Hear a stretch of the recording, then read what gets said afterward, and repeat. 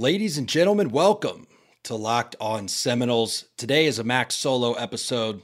You're welcome. I'm your host, Max, at MaxMoody17 on Twitter. If you want to, rebuke some of my opinions, argue with me about stuff, or, whatever your heart may desire, feel free to do it there. Yesterday, you heard Drake and Dave talk about the Clemson game, the game we all were excited for, the game we all watched, and the game we unfortunately lost this weekend. Today, I'm going to give my thoughts on the game as well. I'm going to talk about what I saw, what I take away from that, and what I think that means for the future. So we got a good episode for you today. Again, Max solo episode. Regardless, make sure y'all go like, share, follow on your podcast app so our episodes pop up to the top of your queue every single day, Monday through Friday. And if you haven't done it yet, I see the following's growing. Head over to YouTube. Hit us with a subscribe, hit that bell to turn on notifications, and you can see our beautiful faces 5 days a week, plus some bonus content. So let's get into it.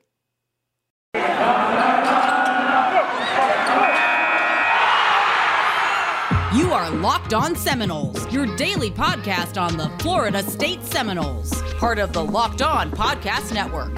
Your team every day.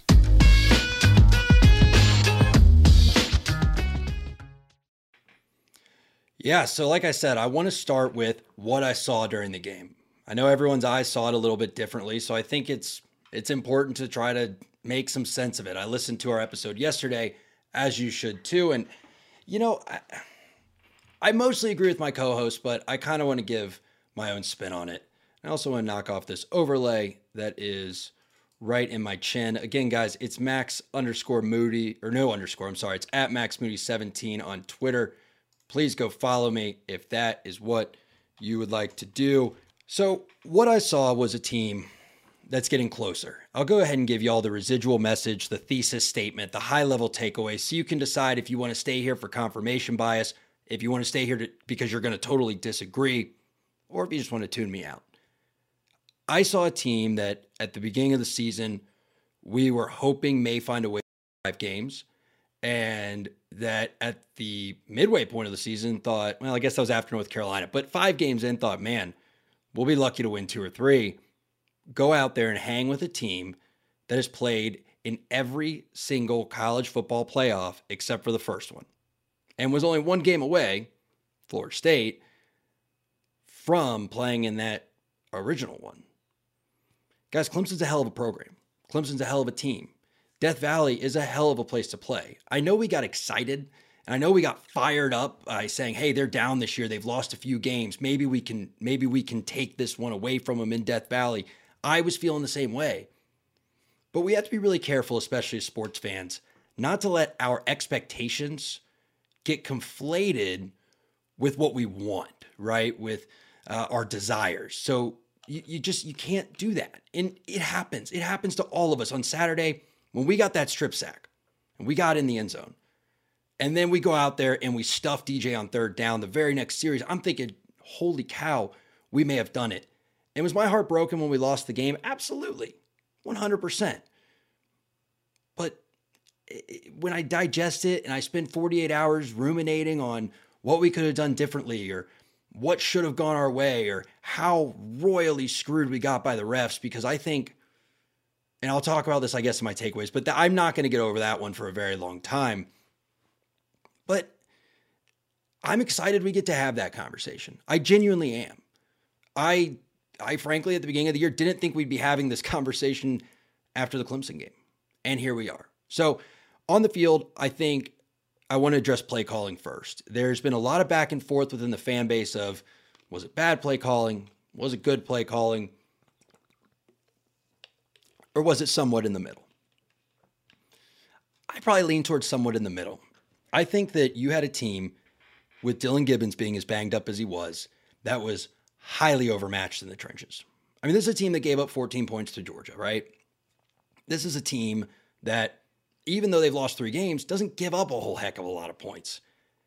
And we're a team that relies on the run game. Now, you can try to scheme guys open. You can try to scheme cutback lanes. You can try to scheme different things. But ultimately, you have to be able to block the team in front of you to have success running the football against really good defenses. Because if you watch the game on Saturday, you'll see they're just where they're supposed to be.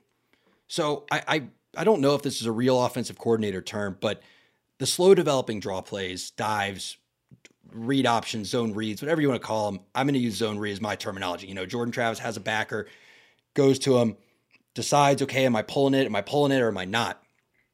I know Dave took a lot of issue with those plays. I did in the moment, but as I go back and watch, those are plays where you need to either block or bite one of the guys who is assigned to that backfield. So when Jordan Travis snaps the ball, someone's looking at the quarterback, someone's looking at the running back. What he's doing is reading a guy and saying, okay, does the guy assigned to me either get blocked or bite on the running back, in which case I'm going to take off because my assigned guy isn't going to be able to tackle me and I'm going to get positive yardage?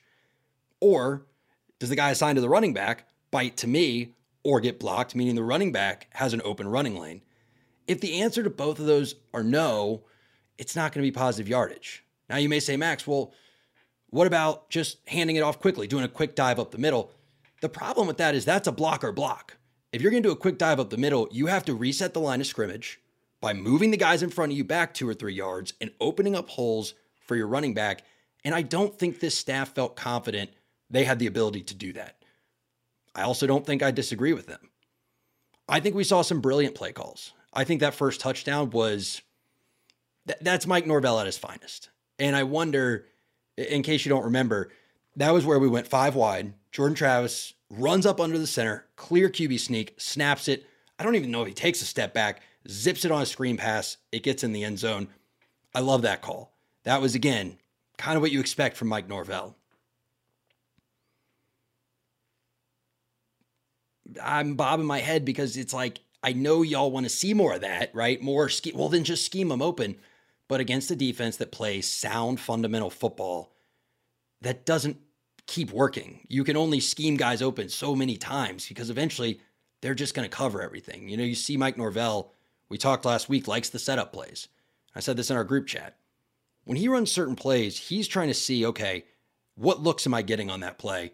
And do I think that if I do that same look, but do a different play out of it, I'll be able to exploit that? And if he's not getting the looks, well, he's not going to be able to run that second play out of it successfully, and he knows that. I think the scheme of Lawrence Toafili getting out wide was a great play call. Really well done there. Again, schemed a guy open. Should have been a 30-yard catch and run. He breaks it into a touchdown with some Houdini magic. And folks, I challenge you today, or whenever, just have someone grab you by the shoulders, spin you around one time, and shove you as hard as they can. And see if you stay on your feet. Toafili did that and then had the wherewithal to look and go, okay, I'm almost out of bounds, but I might not have gone down. Tiptoe along the sidelines and take it into the end zone. I mean, that kid that's just a hell of a heads up play by a guy that we've been pretty critical of this year. So it was great to see that. Other things I saw was a team not quit. I know for you bettors, you gamblers out there, maybe you had Florida State plus 9.5. That last play just, yikes, not fun. But trying that kind of backyard hook and lateral BS, do you want to be in that situation? No. But they tried till the final whistle. That defense went out there with maybe 2 minutes left, 1:50 left, and they got a 3 and out to force a punt to even give us a chance to run that play. Team played 4 quarters, and they got beat. Now, do I think they were the better football team? No, absolutely not. Do I think they played above their average more than Clemson did? 100%. But that doesn't mean they were the better team. And folks, part of being a winning program is you're going to lose close games. I think, well, I'll get to that in takeaways. And the last thing I saw was, again, a defense that I think was rattled. I think the moment was kind of big. I think when they went out there first play, they stuffed a screen pass. I think it was the second or third play. Fabian Lovett just pummeled DJ Uiagalelei. And then they kind of gave up some shots, but then they got their feet under them. And they bent, but they didn't break. They kept responding to adversity, and they kept us in that game. I think Clemson ran 74 plays. I think we ran like 55. So there's a huge play differential there. Got to hand it to the defense for the way they played. The one thing I didn't like, and Dave talked about this yesterday on my behalf, but I think it bears mentioning again. We almost, I think, decided we didn't want DJ to beat us with his legs because we thought he couldn't beat us with his arm. And that turned into far too much deference given to DJ in the read option game or the zone read game. When he would put that ball forward, we never crashed on the running back. And, I would have liked to see one guy assigned to DJ and just everyone else collapse on Will Shipley every time that ball gets stuck out there. Now, there's probably things I don't see, but that was the one critical thing I would say with the defense. Secondly, that touchdown we gave up in the corner, I don't want to just bash a player, but I'm with my guys. That was atrocious. Shouldn't have given that up. But anyway, overall, look, I think Jordan Travis is coming along. I think he played a great game. I think the running backs, for what they were up against, played a pretty good game. I think the offensive line did the best they could out there. And hey, you lost a heartbreaker in Death Valley. It's not the first time that's happened. Sure as hell isn't going to be the last time that happened. But it was a lot sooner than we expected that to ever happen again, having it happen this year, instead of having to wait 3 or 4 years until you're in the position to win heartbreakers, or I guess to deliver heartbreakers, or lose heartbreakers up in Death Valley against Clemson. But I'll get to that more in my takeaways. First, I got to tell y'all about Prize Picks. Prize Picks is a daily fantasy type thing. I've actually been doing it a lot the past couple weeks. I've really enjoyed it. Basically what you do is you draft a slate of guys for your team. You can draft 3 guys. You can draft up to 5 guys. And each of them has a prop assigned to them. So for instance, this last week, I had Stetson Bennett was one of my players for Georgia. And it was, I think it was over under 187 passing yards. So I took the under. I was wrong on that one because Florida's defense leaked worse than a sieve. And yeah, so didn't hit on that. But if all your players hit the, over or under, however you pick on their totals, you win some money on your entry. So check out Prize Picks. Make sure you use the promo code Locked On. They'll match your first deposit of up to $100, 100%. So you put in 100, you get 100. Guys, go to the App Store, get Prize Picks. It's fun. It makes you pay attention to little parts of the game that maybe you wouldn't see before. And I don't know. I really enjoy it. So check out Prize Picks now. Download it from the App Store. Use promo code Locked On. And then you'll see me walking around and be like, Max, I'm so glad I downloaded Prize Picks. And you can thank me then. So again, I want to talk takeaways. And like I said, it wasn't perfect. And I'm not saying that you don't have a right to be disappointed, because every single person in here listening, by the way, guys, we just hit 51,000 listens since April. So thank you for that. If I don't get a minute at the end, I just want to take a moment and say, y'all rock. I love that you let us do this. But it's not that you don't have the right to be upset about it, because you do. Be pissed off. I was pissed. I'll admit it. I had to pour a nice bourbon drink after. Not that bottle behind me, because that's sealed, as you can see, but I had to switch from Bud Light to bourbon because I was disappointed. I was heartbroken. But again, it was progress. Now, was it a huge leap forward? No. Was it a huge step forward? Not really. But it wasn't a step backwards. I'll tell you what a step backwards would have been. Last year, every single time we had the opportunity to go out there and beat a team, or we'd say, hey, maybe this is the one that'll be close, right? Hey, Louisville, we can hang with them. We just got to shut down Tutu Atwell. We would go on the field, and we would launch someone's Heisman campaign, because they would light our defense up. They would make us look like a bunch of middle schoolers out there, and it would just be utterly embarrassing. And we'd have to come on the next week and say, okay, well, maybe we can not lose by 30 this week. And then we'd go get blown out by Pitt. We'd go out there and lose 52-7 or whatever against Miami. And this is that same team. But you look at where they've grown to. I put on Twitter last week, last year they were 108th in total offense. Opponent adjusted offense, which takes into account your strength of schedule. This year they're like 45th. I think the defense is sitting in the mid 50s right now. And last year they were like 120th. So this team has grown a lot. And I think of it like a fire. It's going to be an analogy here, but y'all like this, I promise. Just bear with me. We had a big raging bonfire with Jameis. Started to dwindle down. And when Jimbo left and Willie came in, he saw kind of a smoldering deal and thought, I can get that back up. He threw some logs on it. Well, he didn't realize how cool the fire had gotten at its core. Should have put some kindling on there, and it just didn't work. The logs ended up suppressing the oxygen. Fire got even lower and lower, and before you know it, we were basically left with a candle. That's where Mike Norvell came in. Candles don't burn that bright, and they don't burn for that long. He's trying his best to put the kindling on there and get this thing going. And I think in the Notre Dame game, you were starting to see sparks. And then the wind blew, and it was the Notre Dame game, or the Jacksonville State game, I'm sorry. And that was followed up by Louisville. And then that was followed up by yet another loss. And we're sitting there at 0-4 going, what the hell, man? This is worse than when we just had a candle. Then we saw that oxygen actually creates fire. I'm getting a little lost in the metaphor, but you get my point. And we saw that, okay, wait a minute. This stuff that this guy's been telling us is going to get this fire back to where we want it to be, it's actually starting to work, right? We saw it against Syracuse. We saw a team committed, even against Louisville, right? We saw a team play, garbage time or not, for 4 quarters and make what should have been a blowout a close game. Then we went on the road and we stomped a ranked opponent that had a Heisman contending quarterback that will probably be drafted pretty high this year and play a lot of football on Sundays. Then we went out there, and unlike we used to do, we matched expectations against an undermatched team in UMass, and we beat the hell out of them. And then we went out there against Clemson, and we lost a close one. And it sucks, and there are things we could have done better, and we could have won, but it doesn't mean that it was a failure because we didn't. And that's my overall takeaway, is don't, again, let your desires become your expectations, because the way the team played on Saturday, I'm proud of. I want it to be better. I'm hoping that now we have a little fireplace going and we can grow that, going into next year and eventually get back to that bonfire.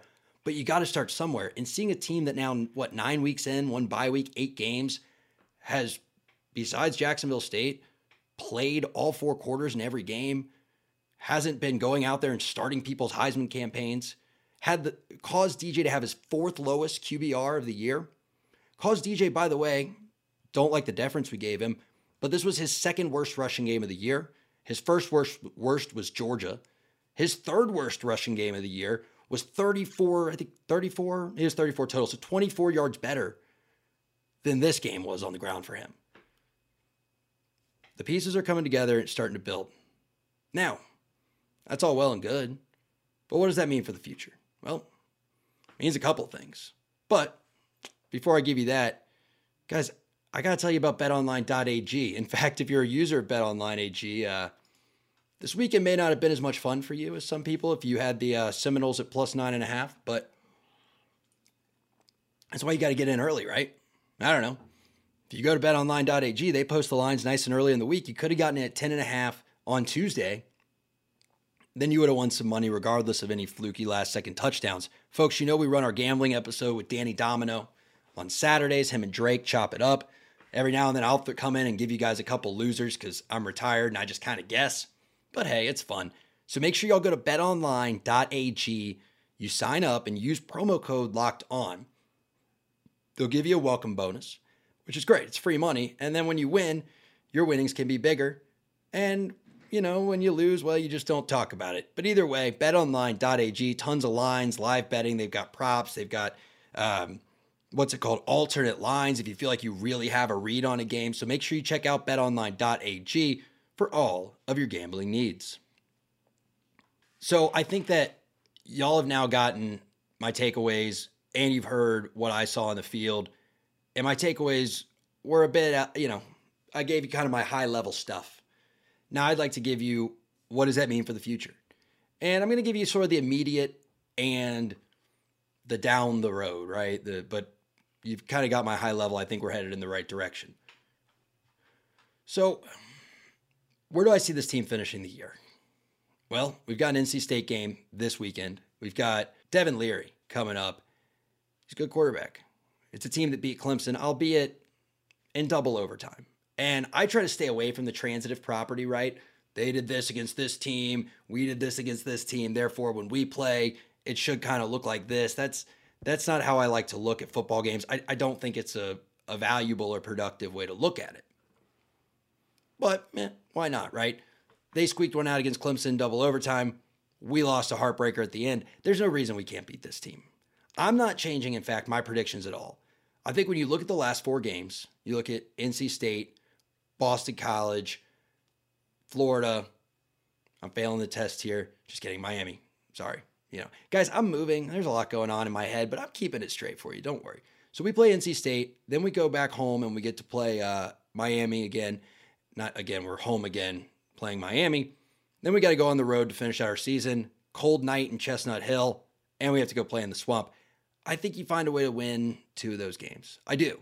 I think if this team keeps playing the way they play, you're going to be fine. You're going to win 2 games, and it's going to be a 5-win season, albeit a weird 5-win season.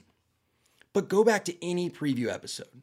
Yeah, we got ourselves hyped up on maybe they could pull off 8 wins. But us, Nolecast, Wake Up War Chant, 24/7's on the bench. I don't know. There's a bunch of podcasts out there. Holly, Stacy, everyone and their mother said this is a 5 to 7 win team, with 5 probably being a little more likely than 7. And it looks like we're going to end up probably winning 5 games. Now, we didn't think it would go the way it did. We didn't think, it would involve a Jacksonville State loss or a North Carolina win. But I think you're going to meet expectations. And if you can do that, and you just showed you can be competitive against the team that has won this conference, the past 6 years in a row, well, I think that looks pretty darn good on the recruiting trail. I think you're seeing Jordan Travis develop. I will say, keep your eye on one thing this weekend. Where is Jordan Travis's mindset after a loss? Because we've seen him after a win against Syracuse, right? Come out and just obliterate North Carolina. Fast, loose, fun, smiling. Where's his head going to be after a tough one? Took a couple shots. Where's his body going to be? I think this week, more than any other week of this season or last season, so really his whole career, will tell us, can Jordan Travis be your quarterback of the future? Or are you really going to need someone else to get in here next year? Y'all know my vote on it mostly. I do think he could be a great quarterback. I think if he does one more year of placeholder duty, if Chubb is not ready, that opens it up for A.J. Duffy. But I think this weekend really will tell you that. How does he respond to adversity when he played what, in my opinion, is a great game, but it just wasn't enough to get it done? And a lot of blame all over social media is unfairly falling on him. So check that out. Let's see how we do the rest of the season.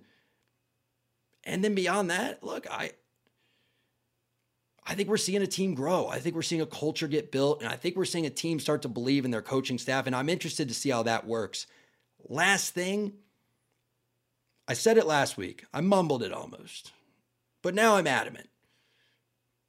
John Papuchis ain't the dude. This, for the future, that's a big takeaway for me. You cannot keep not catching punts. I mean, you gave up how many yards in that game to just letting the ball roll? Guys, someone's got to coach that up. And I saw the quote from Norvell about, they're rolling out and they're doing things with their punt and they're spraying it and they're making it difficult. Fine.